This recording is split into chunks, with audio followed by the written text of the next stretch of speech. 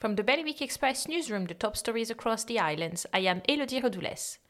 Jersey Post has been chosen by the government to deliver a new digital ID that will be available on more devices than the current provider UOT.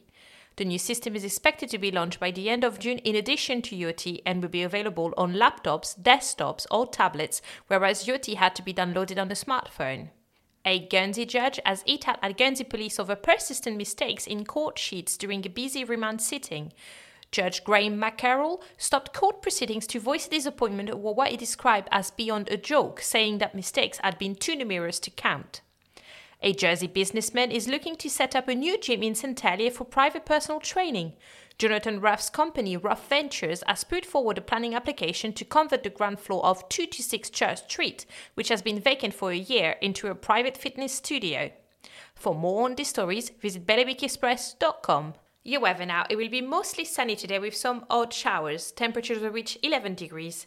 Bailiwick Radio News, sponsored by XRM.